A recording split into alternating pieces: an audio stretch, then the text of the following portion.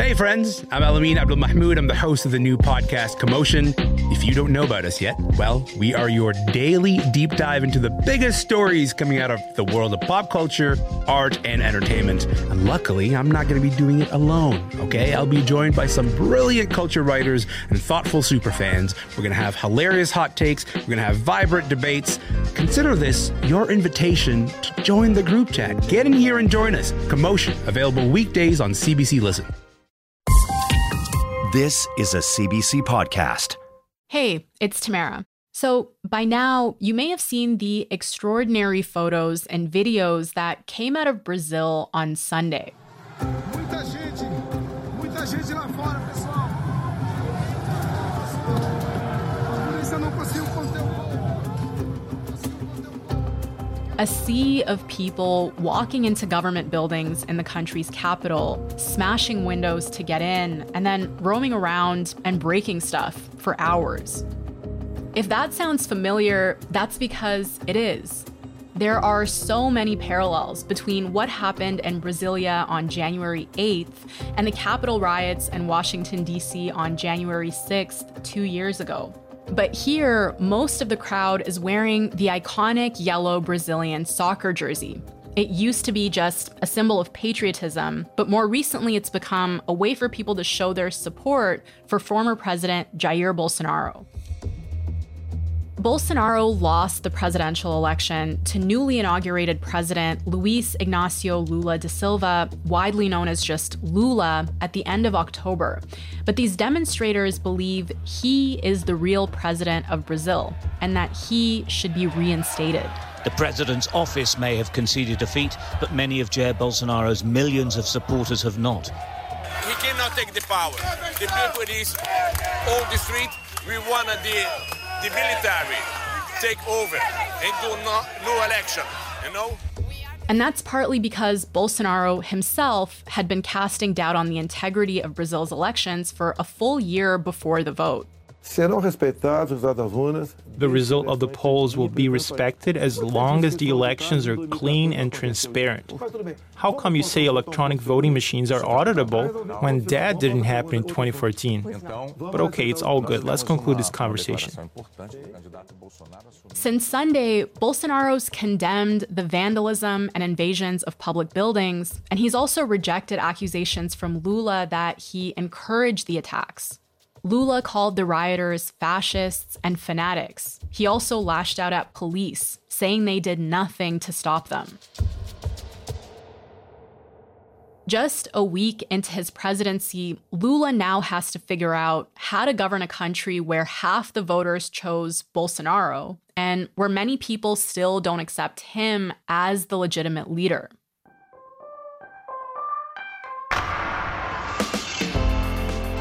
This week on the show, we're going to look at how this idea took hold in Brazil and how Bolsonaro's inspired such fierce loyalty.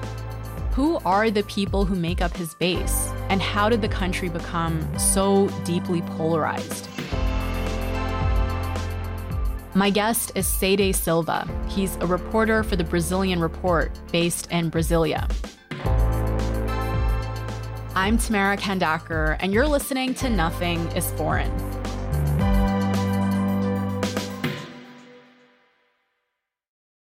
Cedê, hello. Thank you so much for doing this. Hello, thank you for having me. So Cedê, let's start with how we got here.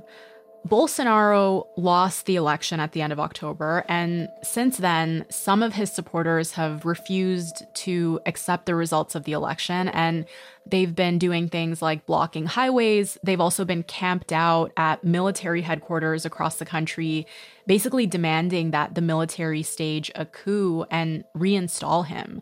And that's been going on for months. But did we know that they were planning to do something like what we saw on Sunday? Yes, we know that, and we also know that authorities knew that, and we know that because the authorities said so. So in the weeks leading up to this large-scale attack on January 8th, pro-Bolsonaro demonstrators on social media, they were talking about something they codenamed Selma's party. And they use the word Selma because Selma is similar to the word selva, which means jungle, and is used by military people. It's a military jargon for saying, I'm ready. It's a war cry. They say selva, jungle, which is, I'm ready, let's go, let's do it. There is a video that was circulating by Wednesday, January 4, of two famous pro-Bolsonaro influencers, and they're talking about, let's seize Congress, let's retake power. Tomar o Congresso Nacional, nós certamente teremos a vitória. We will surely win if we take over the National Congress, but I need to bring you some information here so that we don't go in without planning and the situation ends up getting worse. To bring 1 million people to Brasília, we need 220,000 buses. Nós precisamos de 220 mil ônibus. And we also know that on Saturday, one day before the terrorist attack, Justice Minister Flávio Dino tweeted about, I'm hearing reports about the so-called quote-unquote war in Brasilia, and I have informed the police and I have talked with the governor about this, so we know that authorities had intelligence that something was upcoming. So they're planning this openly on social media, and there have been a lot of questions since Sunday about where the police and military were when these protesters were storming these buildings. And there have also been videos that we've seen of police officers inside Congress not really doing anything to stop these people and even taking selfies with some of the demonstrators. And so having said all of that, what do you think we need to understand about the connection between law enforcement in Brazil and Bolsonaro supporters? So Bolsonaro has always tried to cultivate these links between not only him and the military, which are more natural, older links that exist with him because of the fact that he's a former army captain. But during the time he was president, Bolsonaro attended a lot of ceremonies. I used to joke that Bolsonaro would be a good candidate for Miss Brazil because misses attend a lot of ceremonies and formal events. And so Bolsonaro, during the 4 years he was president, he attended a lot of graduations of the police. So cadets in different states, they have these graduation ceremonies when the police officers are ready or they attain a certain rank. And so he visited police in different places. During the time he was president, he also sponsored bills or legislation, some of which has not succeeded, that would favor the police in certain sectors. For example, he was always in favor of laxer rules for the police shooting and using guns in some way. That the police should not be convicted after they have killed people during a police action or something like that. We need to have a place where you can leave good people out of range of the shooting and go all out on criminals. And to give officers the right not to be prosecuted. They go in, solve the problem. If they kill 10, 15, or 20 with 10 or 30 bullets each, they need to get a medal and not be prosecuted. So he openly cultivated these ties with the police. Because of this, a lot of police voted for Bolsonaro. And a lot of police officers in different states in Brazil are friendly to Bolsonaro and his ideas. Right. Okay. Interesting. And so that explains sort of the relationship that he has with police. But you also mentioned that he used to be an army captain. And so I'm wondering if we could go a bit deeper on his relationship with the military, because there's a bit more to it than that, right? Like as he was coming up, he would openly praise the era of the military dictatorship in Brazil. Is that right? Yes. So Bolsonaro was a congressman for 28 years. That's 7 consecutive 4-year terms. In his office as a congressman, he had 5 photos on the wall, and the 5 photos are of the 5 military presidents during Brazil's military dictatorship from the 60s to the 80s. Bolsonaro was always a vocal ally and supporter of the dictatorship. We participated in the democratic revolution of 1964, where we identified with the national aspirations for the preservation of democracy that was being threatened by ideological radicalization, social disturbances, strikes, and widespread corruption. So I repeat the question, From a historical perspective, was Roberto Marinho a dictator or a Democrat?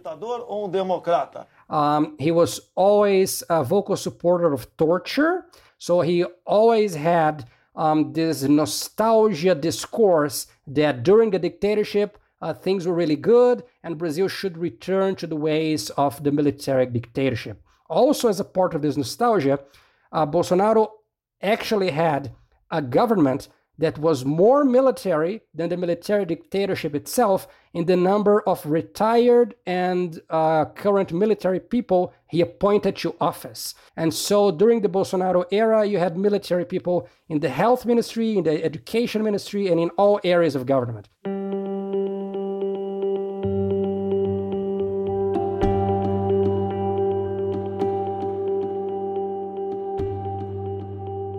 Okay, so there are favors being exchanged and personal connections. And on top of that, there is this like ideological overlap between him and the people who work for these institutions. But let's pivot a little bit to the demonstrators themselves, these Bolsonaro supporters. So if you listen to what they're saying, a lot of them really believe that this election was stolen.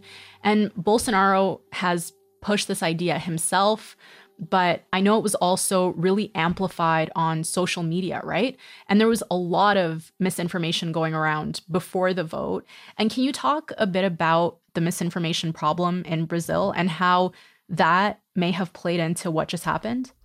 Sure. So social media enabled Bolsonaro to be elected in the first place because he was a candidate initially from a very small party with little money, little TV time. And the fact that his message was very effective on social media allowed him to outcompete candidates that had more political support and more political muscle during the 2018 election.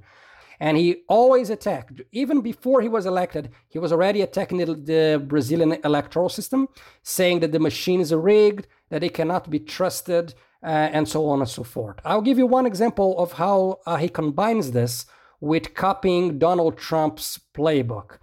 Donald Trump, after he was elected in 2016, he lied, claiming that he also won the popular vote. This is fake. Bolsonaro claimed, even after he won the election, that the election was a fraud because actually he had won the election in the first round without the need for a runoff, which is false, but this idea helped his supporters get the false understanding that the machines are rigged, that the system cannot be trusted, and that he is a single solitary conservative man fighting against the system. And aside from questions about the integrity of the election, what other kinds of misinformation was out there? And I'm curious about Lula specifically, if you want to start with him. Well, they will claim that Lula is a communist. Lula is going to bring communism to Brazil. And they claim that Lula's health minister is going to legalize abortion in Brazil. Abortion is illegal. Or that Lula is going to make the landless movement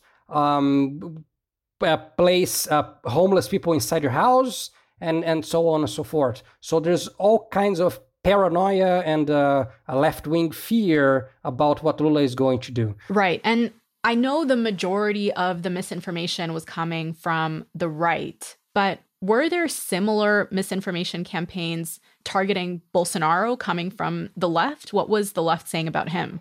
Yes. So one thing that Lula did was that he arranged a very social media savvy congressman named Janones to support Lula in the 2022 election.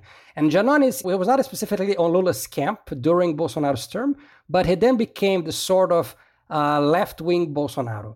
Janones used some things that have a little base of truth to claim that Bolsonaro belongs to a Masonic, he's a Mason, he's a Freemason, he belongs to a satanic Masonry cult, and other things of the sort that cause a lot of moral panic, especially among Bolsonaro's base, which was exactly the base of Janones' strategy, because in Brazil, just like in the United States, the evangelical segment of the electorate is becoming very influential and very powerful.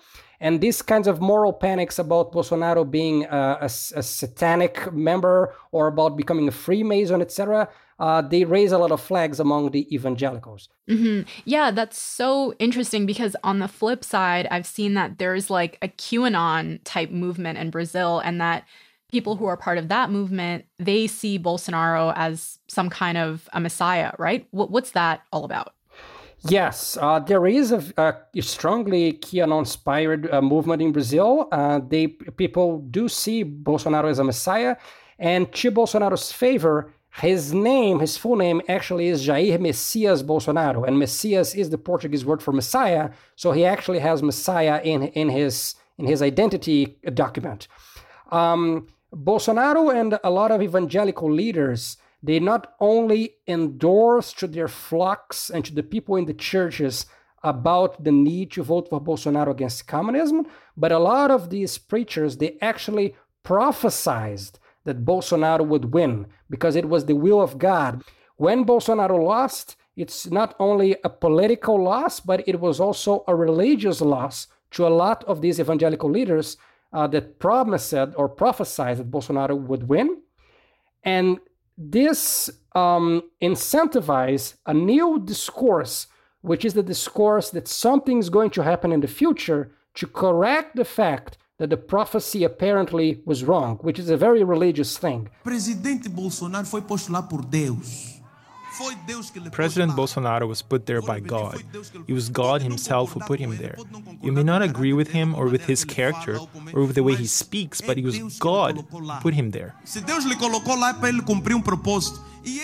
And this also helped incentivize pro-Bolsonaro demonstrators to stay inside the camps nearby the military installations that you have mentioned. Something that has kept people going and kept them in the camps is the faith that something is going to happen, some intervention is going to happen in the future, because it is impossible that the preacher was wrong. It is impossible that Lula actually won.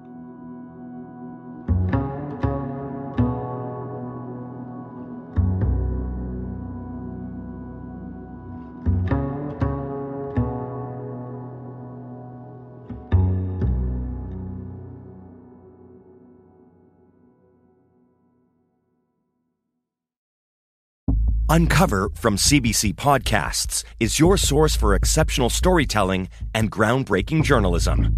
Unveil the shocking secrets of one of Canada's most prolific fashion moguls. He far exceeds Jeffrey Epstein. He far exceeds Bill Cosby. And dive into the unsolved murders of two Canadian billionaires. This is a perfect storm of conspiracy theory. It's got all the ingredients, none of the answers. With new episodes released weekly, you'll hear the very best in award-winning true crime. Listen to Uncover wherever you get your podcasts. So, Cedê, I want to understand what it is about Bolsonaro that's inspired this kind of intense loyalty from people. What is it about him that they've latched onto? Okay, so one of the smart things about Bolsonaro, especially after he became president, it is that he has used the fragmentation of social media to speak to different publics.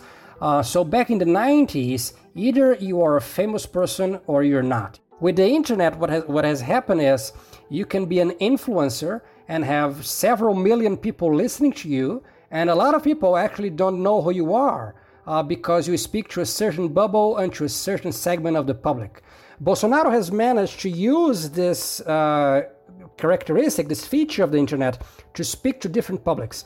So there's an evangelical Bolsonaro, there's a motorbiker Bolsonaro, there's an anti-communist Bolsonaro, there's a military Bolsonaro, and so on. And so he will do different speeches or different videos for these different publics at different times. All these different groups, they have something that they oppose, that Bolsonaro also opposes, and for this reason they will stick to Bolsonaro. For example, a lot of evangelicals, they are concerned with the secularization of politics, and they are concerned with abortion. Bolsonaro is openly against abortion, and because of these, he also opposes homosexuals having the right, gay people having the right to get married. He is in favor of a traditional family, of traditional Christian values, and for this reason, there are these evangelicals that stand with him. This message does not spread to a group, for example, of the motorbikers and the truckers. They're mostly concerned with Bolsonaro slashing taxes to keep the prices of fuel low, and so they can run their bikes and their trucks and work with their bikes and their trucks. And the message is a lot about the freedom to circulate and the freedom to use your motorbike and whatever. And Bolsonaro, while president, he participated in a lot of motorbike rallies along bikers, which is a different segment that speaks to Bolsonarism. There's another segment that is very concerned with corruption and was especially concerned with corruption during the time that Lula and Dilma were presidents. And so they are with Bolsonaro because they're afraid of Lula coming back and reinstating the corruption of those years. Yeah, interesting. That's a really clear way of looking at it. So essentially what you're saying is that there's a bunch of very distinct groups that have latched onto Bolsonaro for their own reasons. And usually that reason is that he is against something that they also are against. Is that right? Precisely.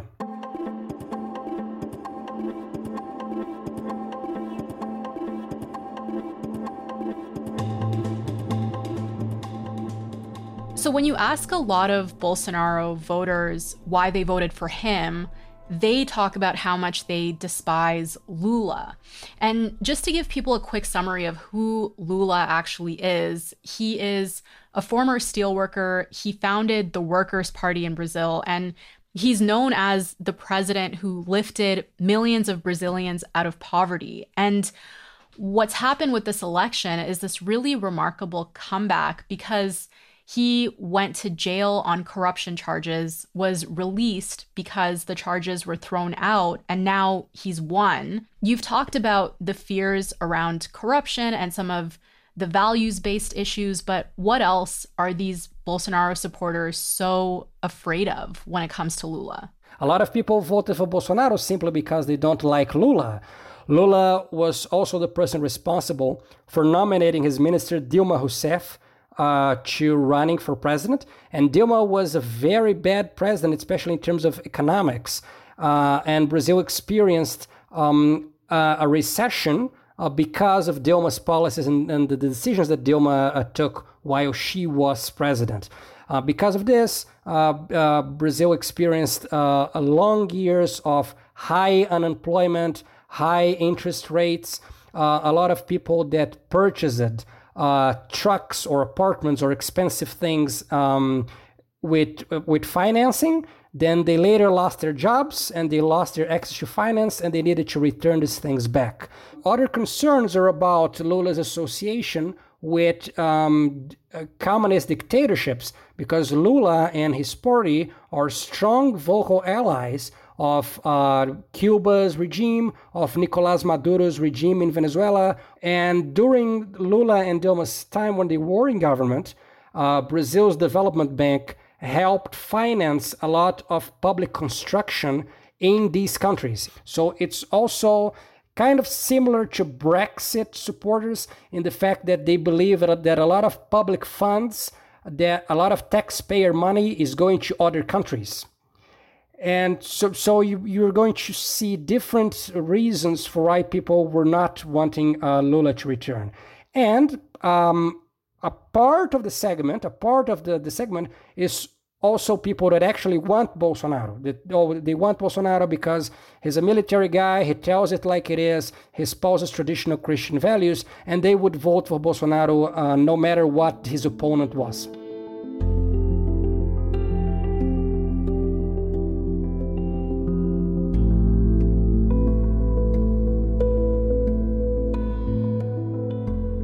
You've given us a lot of different reasons why people may support Bolsonaro and not Lula or the other way around. But in the grand scheme of things, a lot of the divisions in Brazil right now seem to be kind of ideological and based on culture war type issues.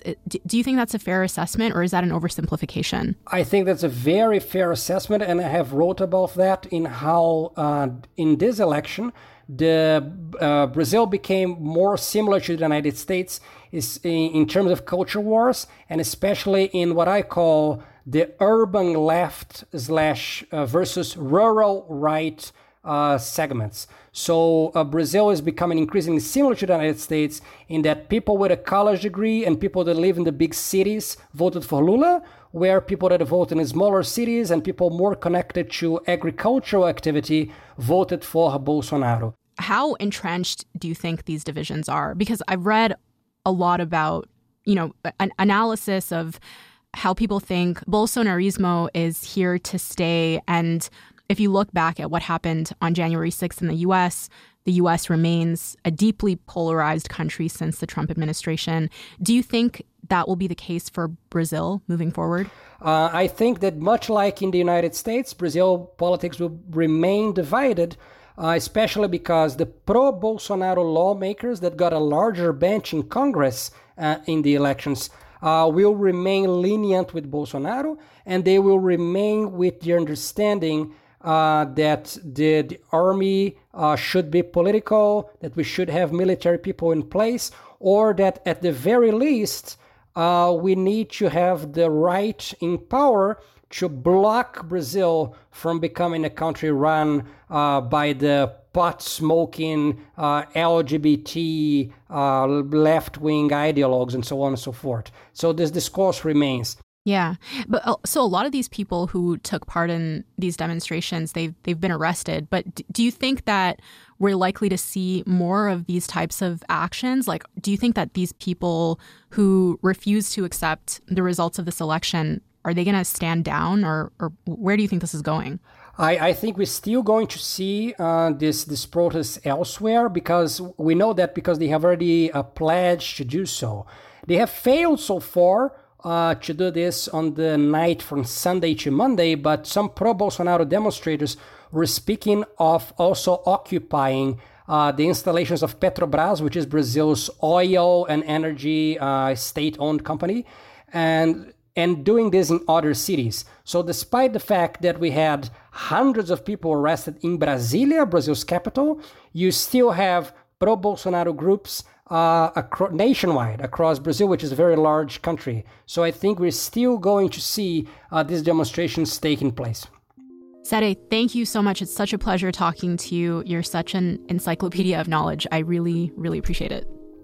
Thank you very much. For our Canadian listeners to know, my nickname, Cedê, actually comes from a Brazilian slang that refers to a nerd or to a person that studies a lot. So you calling me an encyclopedia is very on character. Amazing. I love that.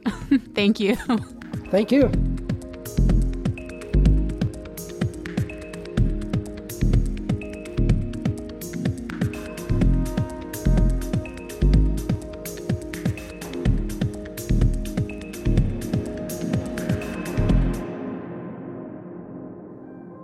All right, that's all for this week.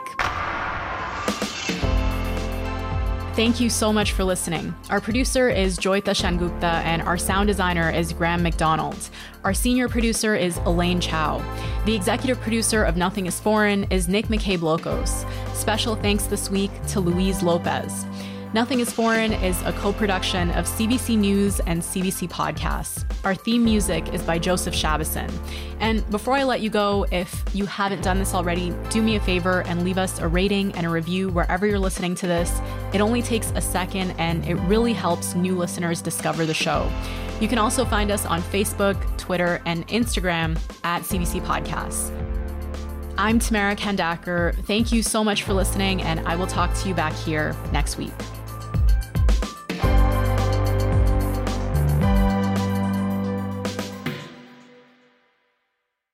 For more CBC podcasts, go to cbc.ca/podcasts.